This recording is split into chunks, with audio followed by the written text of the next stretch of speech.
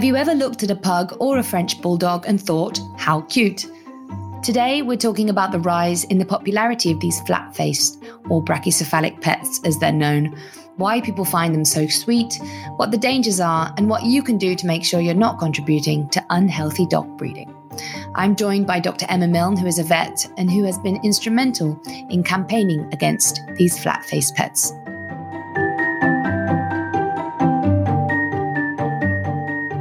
Hi, Emma. Thank you for joining me today. Thank you for having me. It's a pleasure. So what is a flat-faced pet or a brachy breed exactly then?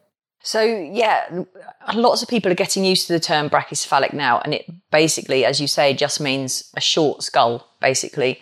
So if you think of a medium-sized mixed breed dog like you might see, in places where street dogs live, they tend to be a medium size, they have long faces, and no skin folds, forward-facing eyes, and teeth that line up.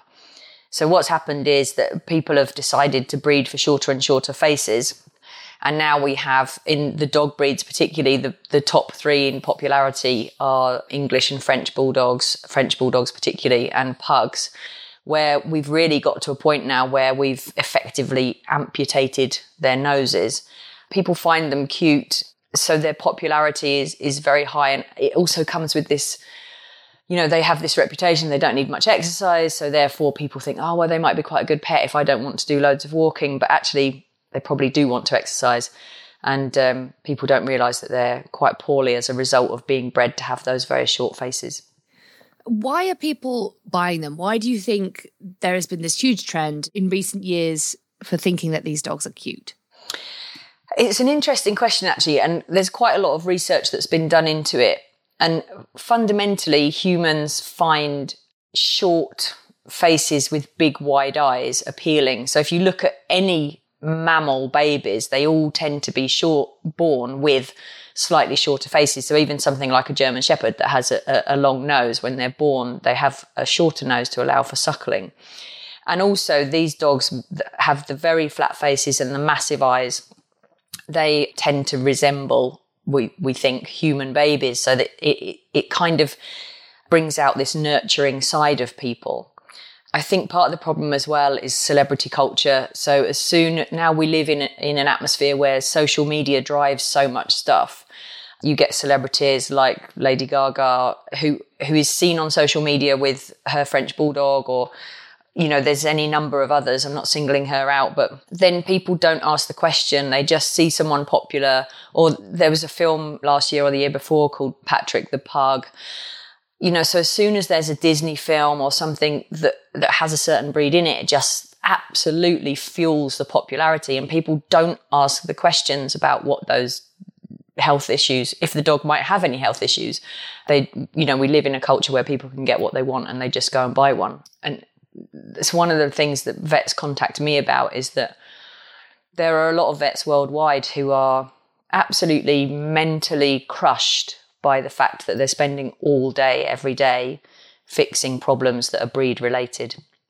That's absolutely fascinating about them resembling human babies, and something I'd never even thought of. That's a really, really fascinating point. Do you think most pet owners are even aware that these flat-faced breeds face so many health problems? Or do you think there is a real issue with people even knowing that they come with these health risks? I think there are lots of vets, lots of organisations who've spent years trying to get this message across.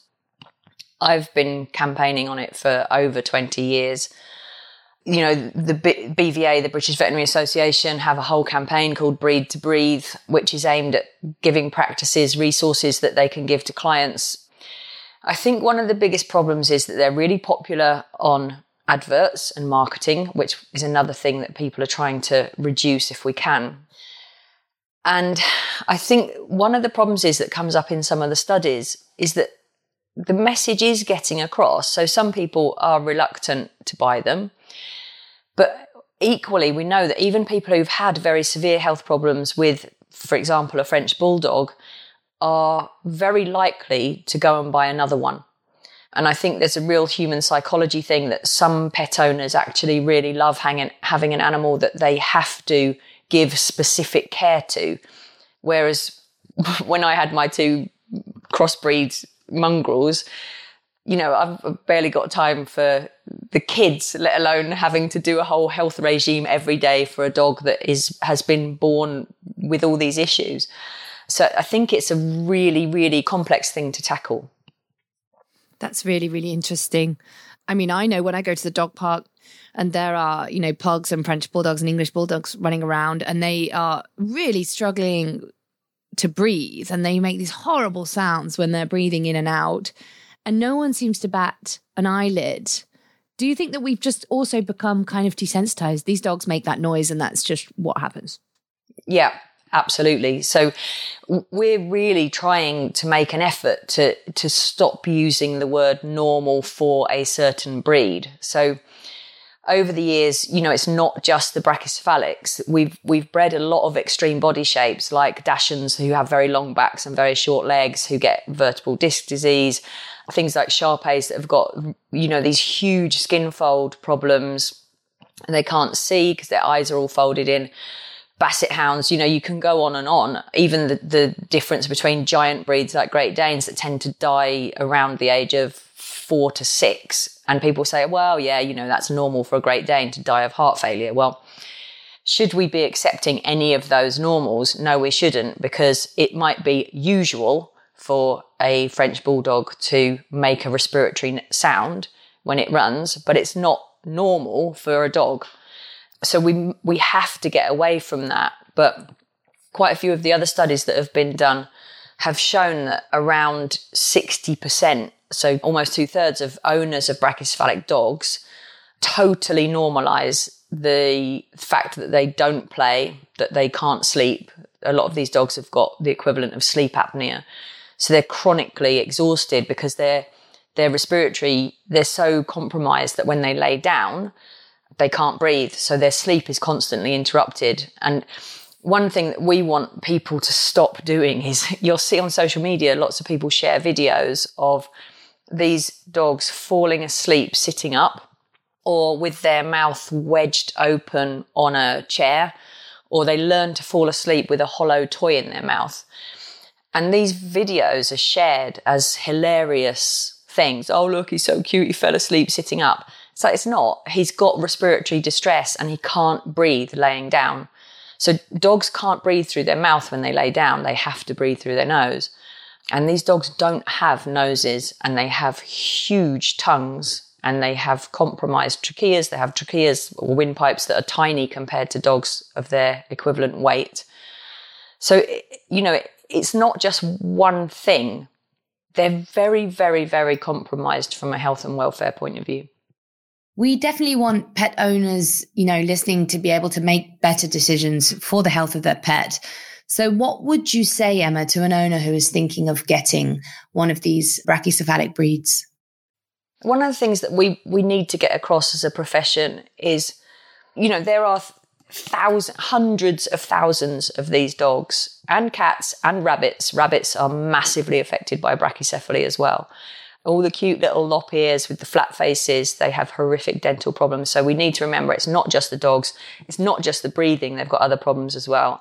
So we're not saying that we're not going to treat and help the animals that already exist. What we want people to do is change their buying decisions going forward, because the only way the supply of these pets is going to go down is if the demand goes down. There are all sorts of unscrupulous breeders cashing in on the popularity, particularly of French bulldogs.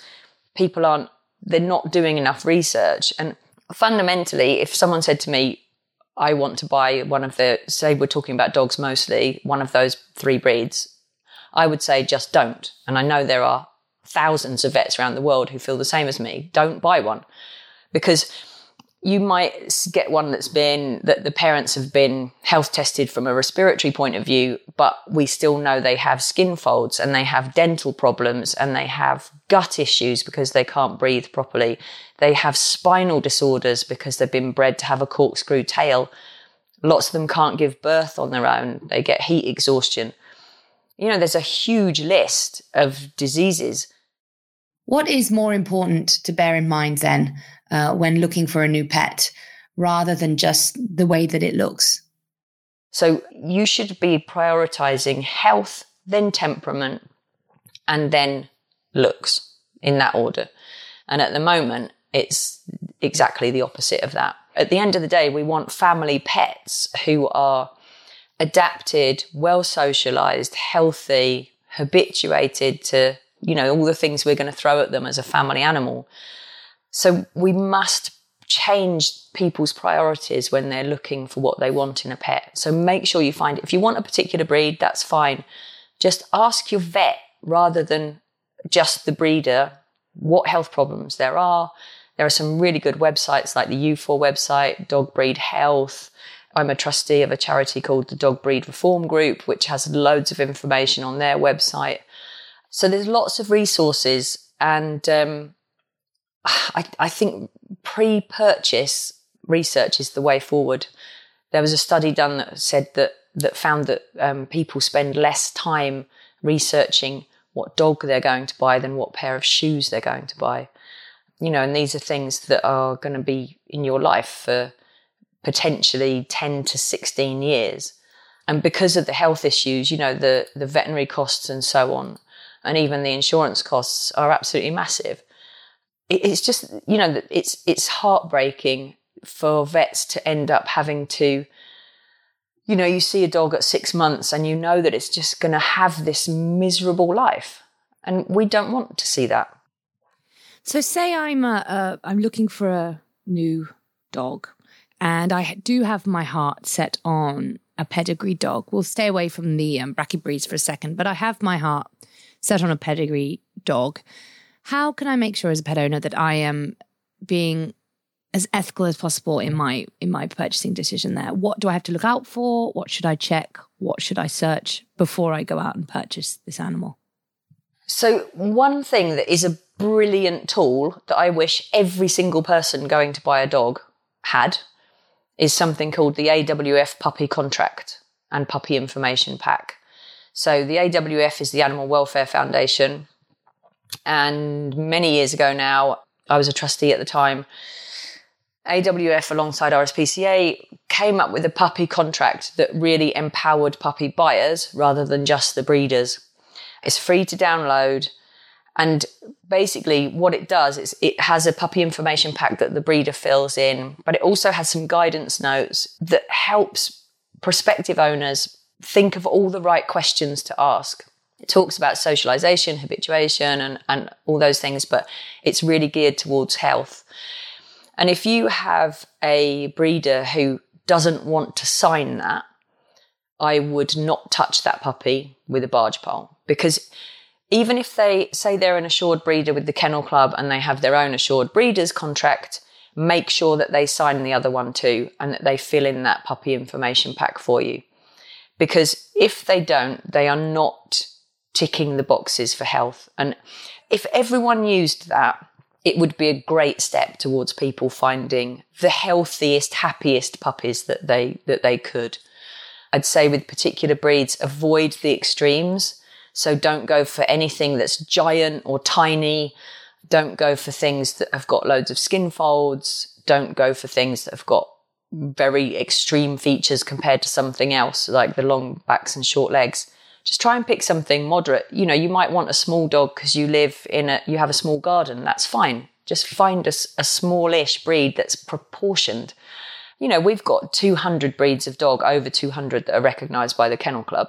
And I think if I made a list off the top of my head of ones that I wouldn't ever want someone to buy, it would probably be around 30.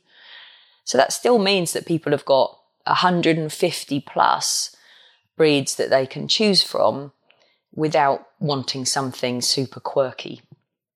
What kind of questions can an owner ask a breeder when they go to look at a litter? If they don't, for example, have access to the puppy pack or the puppy contract, what, top 5 questions should they be asking a breeder before they even think about buying a dog? So firstly, the most important things might not be the questions. So what they want to do, it's now illegal in England, and it's difficult because the laws vary between the countries. But it should be virtually illegal for anyone who isn't the breeder to sell a puppy. So if don't meet someone on the motorway for sure who's saying, oh, I'll make it easy for you. You have to see the puppy with its mother, preferably see the father as well. But you have to see it with its mother, and you need to know where it's been raised. Because if the puppy has been raised in a cage in the garden and you've got small children in the house and you want it to have grown up and be habituated, the first few weeks of that puppy's life are so important for how it's going to be equipped to cope with life with humans. So you want to make sure, and there are some really unscrupulous breeders now who have these front houses where they pretend that the dogs have been brought up there and they pretend that the dog that you're seeing is the mother. So even to the point of things like double check that her mammary glands are enlarged as if she's been feeding puppies, make sure you see some of the siblings. That's mega important because you want to know what sort of start the dog's had. And that's one way that you can avoid things like puppy farms where that will be poor. The other thing is to find out what health tests are important for the breed that you want. So the classics would be Labradors have been top of the popularity until French Bulldogs took over for years, but still loads of people buy Labradors without having their parents or knowing whether the parents have been hip tested and elbow tested. So it's really important to find out what diseases are relevant in that breed. And there's quite a lot of places people can find that out. And ask the questions. Don't accept, if someone says, oh no, well, the mum's got a hip score that is unacceptable, but it's because she had a fall when she was little. There are lots of people that will pass stuff off. So you want to make sure that you've got certified proof that those health tests have been done, and make sure you're given the proof that it has been. So things like that I think are important. But it's basically seeing where they've been brought up and ask about health tests are the fundamental things. And I assume that if there is a choice in the matter, then rehoming, adopting would be your preference. It's my preference. My dog is an absolute mongrel. He's called Soot. He's a mix of about 20 million things. And I rescued him from a cardboard box.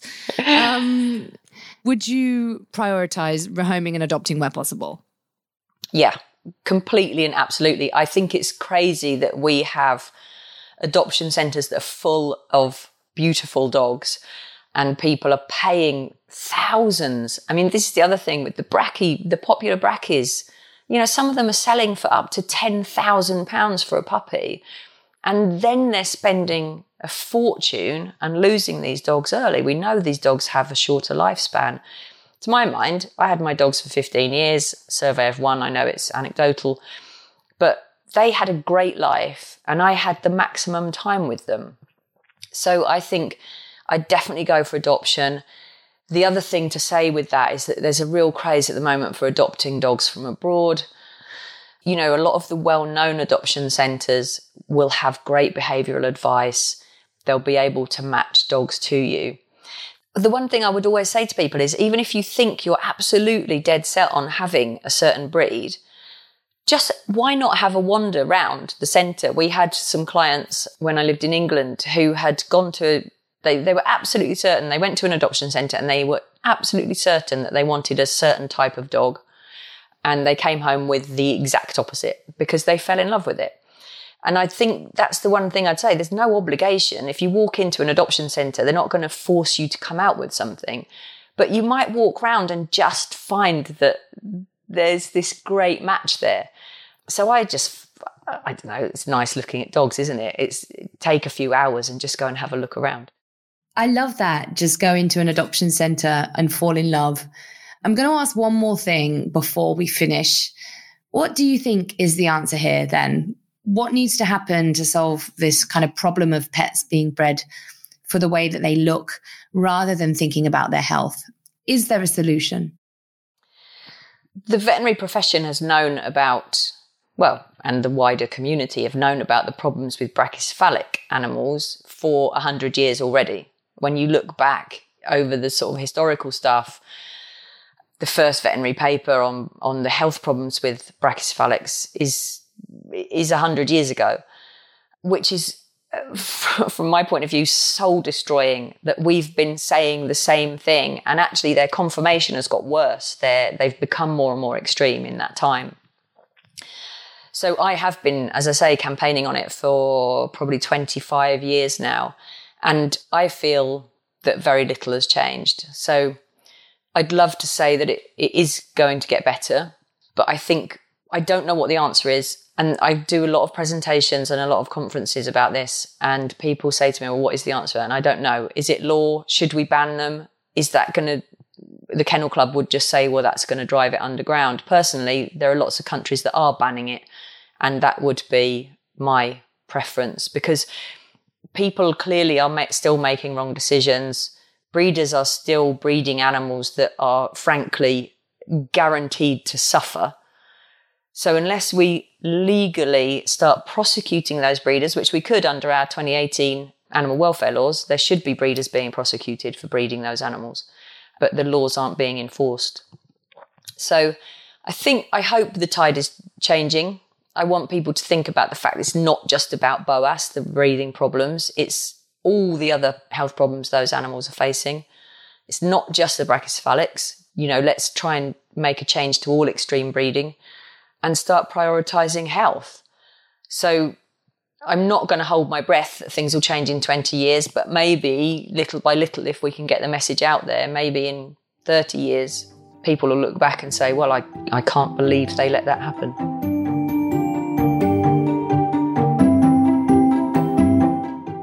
This has been The Pet Perspective by Napo Pet Insurance. You can find more things that your pet would want you to know at napo.pet.